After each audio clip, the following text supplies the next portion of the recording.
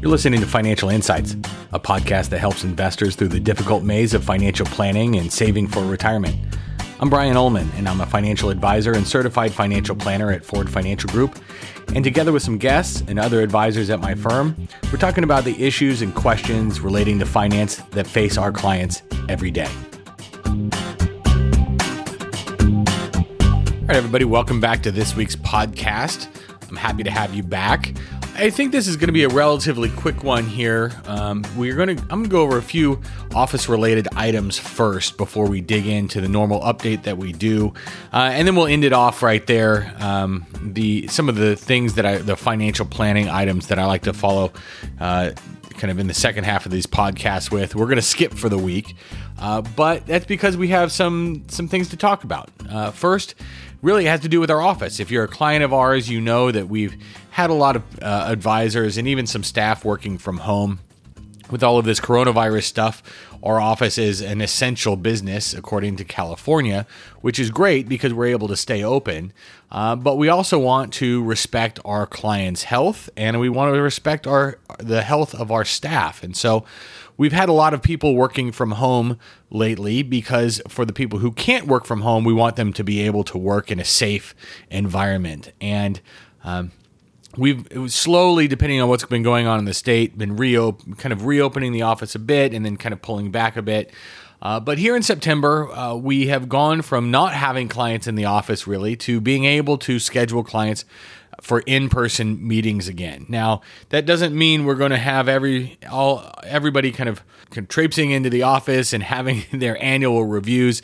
If something can be done over a web meeting or in a phone call, we're going to continue to take that avenue. So routine meetings and check-ins and those kinds of things can be done. And frankly, a lot of clients now, I think, even prefer web meetings. Now, there's nothing that can take the place of shaking hands and sitting down and having a cup of coffee and looking each other in the eye and talking about our plans, your plans for the future and your financial plans for the future and what's going on with the investments and what does the election have to do with my portfolio and those kinds of things. We still like to talk about that in person. I, for one, much prefer meeting face-to-face and catching up and talking with you. But there are some efficiencies that come with doing things online. And as some clients have tried this, they have found that it's really nice. It's convenient. It is maybe not quite as personal, but it is convenient, and we can really highlight some things together when I'm sharing my screen or when other advisors are sharing their screen with the clients, that they feel as though they get maybe even a better understanding than the normal pen and paper stuff that we do when we're sitting down together. So we are back able to meet. Our efforts here right now are on an as-needed basis. So if there's an emergency or if there's something that needs a wet signature like a notary, we're still able to do that. We're back to doing that. But our more routine stuff will still be done from a distance, if you will. So speaking of online stuff, we are doing another webinar here at the end of September. It's going to be It's going to be focused on saving for college and the different kinds of accounts and kinds of vehicles that you might employ to help save for your students' future. This is a webinar on September 30th at noon Pacific. We've been doing these webinars for a few months now. We did a mid-year outlook. We talked about the JP Morgan Guide for the Markets a little while back.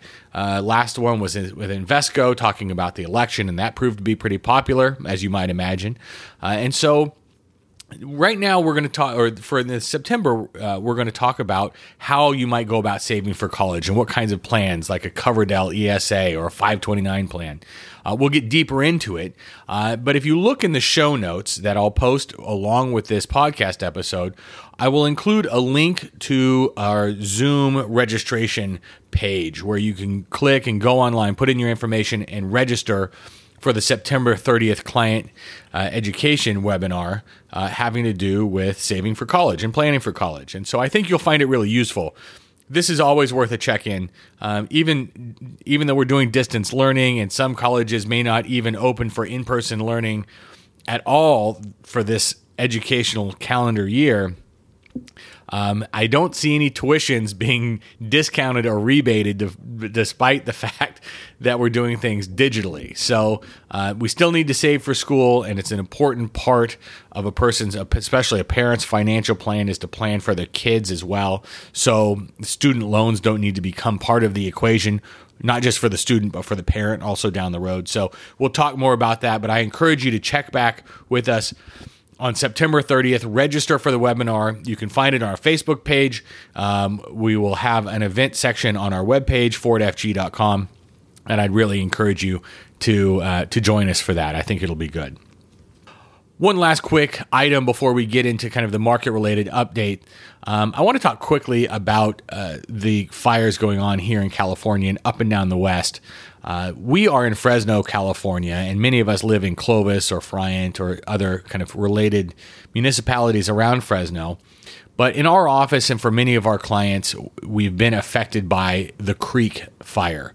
It's one of the 10 largest fires in the history of California, and we have had lots of clients and, frankly, even staff places in the Shaver Lake and Huntington Lake and Big Creek areas affected by this fire. Now, thankfully, I haven't heard any reports of anybody's places actually burning down, although we do know of friends of friends and acquaintances and people who have had their places destroyed. But we're thinking about those, and Ford Financial Group is thinking about those who have been affected by the fires here all in the West, but more specifically closer to home for us with the Creek Fire. And we want to make sure that if you are affected by the Creek Fire and there is something that we can do to help you, please get a hold of us. You can call us at 559-449-8690. I'd love to be able to help you and to chat, because oftentimes what comes with fire-related stuff is financial-related stuff. And so this isn't a pitch to try and become someone's financial advisor here, but we have been all directly impacted by this Creek Fire, and we want to be able to do our part as members of this community to help out. Let's move on to some market news stuff. That's probably why you're here, is to chat about markets and investing. Stocks opened lower. We're recording this after the close on Thursday, and stocks opened Thursday lower, but they are still lower. They closed lower again today as kind of some fallout continues, I guess you could say, after the Federal Reserve announcement Wednesday. Markets got a dovish Federal Reserve from the statement, but markets are seeming to want more, which is dampening some enthusiasm for traders. As we look over the last week, markets are down over the last 5 days. And really, it's not just the last 5 days, but the last 10 days here as we look at the indices, things are down. And so the NASDAQ obviously is the one that's been affected the most. But after today's closed, all of the major indices are actually down over the last month, from August 17th to September 17th, with the Dow being down 0.1%, S&P 500 down about 0.5%, the NASDAQ down about 0.75%, and really the Russell 2000 is down more than 2% over the last month. And so, kind of true to form, September has been pretty difficult. In fact, the NASDAQ really kind of peaked along with the other indices really on September 2nd, and it's kind of been a bumpy ride downhill from there. So we still have a ways to go before the election, but markets have been down here very recently, and it's something we're continuing to watch. Like usual, let's check in on jobs. There's been some strong improvement in continuing jobless claims. Filing for initial jobless claims came in near expectations at 860,000 for the week ending September 2nd, according to the U.S. Department of Labor, which is down 33,000 from the upwardly revised 893,000 the week prior. Better news actually came from continuing claims, which improved by more than 900,000 to 12.6 million, which handily beats the Bloomberg consensus forecast of 13 million. So with claims currently above pre-pandemic record highs, the job recovery still has a ways to go. It's not going to get any easier, as I said last week, as the stimulus fades, but improving continuing claims provides some reassurance that we've got some progress here on this jobs front. Let's talk a little bit about the Federal Reserve. Also, this week, the Fed upgraded its economic views, but still sees some risks. New economic forecasts released on Wednesday at the conclusion of the Fed's two-day policy meeting saw a substantial upgrade in economic expectations. The median 2020 GDP forecast was lifted from negative 6.5% to negative 3.7%. Although forecasts for 2021 and 2022 lost some ground. But at the same time, the Fed continued to highlight ongoing downside risks from the pandemic. And even during his press conference, Fed Chair Jerome Powell emphasized the role of fiscal policy in maintaining the recovery as Congress remains at an impasse that might last even until 2021. So even though we have an upgrade in economic expectations, the highlights really came after the fact, after those projections, with the Federal Reserve highlighting risks going forward. A big part of what the Fed does is control the Fed fund rate, and that's what we often view as a measure of where interest rates are headed. And I think we can expect lower for even longer from interest rates. Some of the impact of the Fed's update to its policy framework announced in August appeared in the outcome of its latest policy meeting that I just mentioned. Meeting participants' median forecast of its first rate hike was pushed out a full year from its last set of forecasts to 2023, which is actually the latest option available. Despite these improved economic forecasts, the median forecast for the longer run rate held at 2.5%, but it'll be a while before we actually get there. In the last cycle, the first hike didn't take place until a full 7 years after rates hit zero. And under the new guidance, the hike might be even delayed further because of how the Federal Reserve is dealing with their inflation targets. So it certainly seems like the Fed has a consensus that it's going to be a very long time before they raise rates.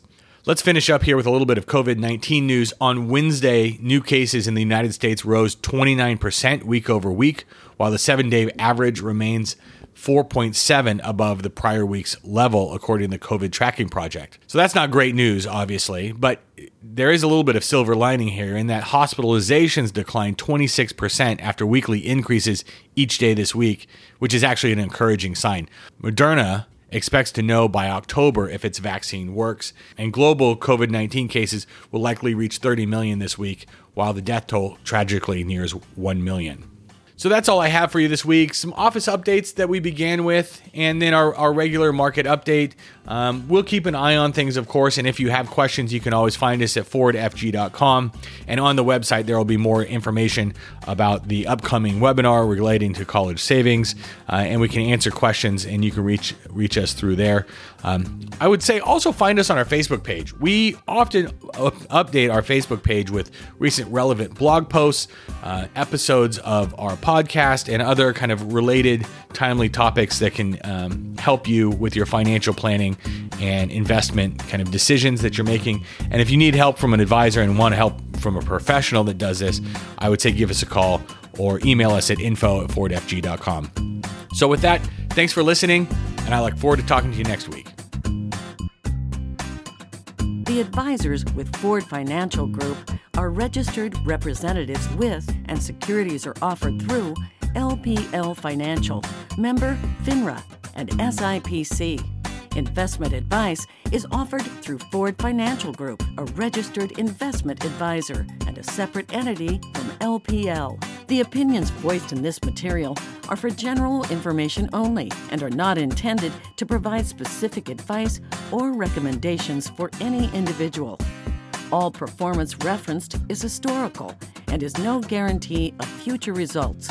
All indices are unmanaged and may not be invested into directly. Stock investing involves risk, including loss of principal. No strategy assures success or protects against loss.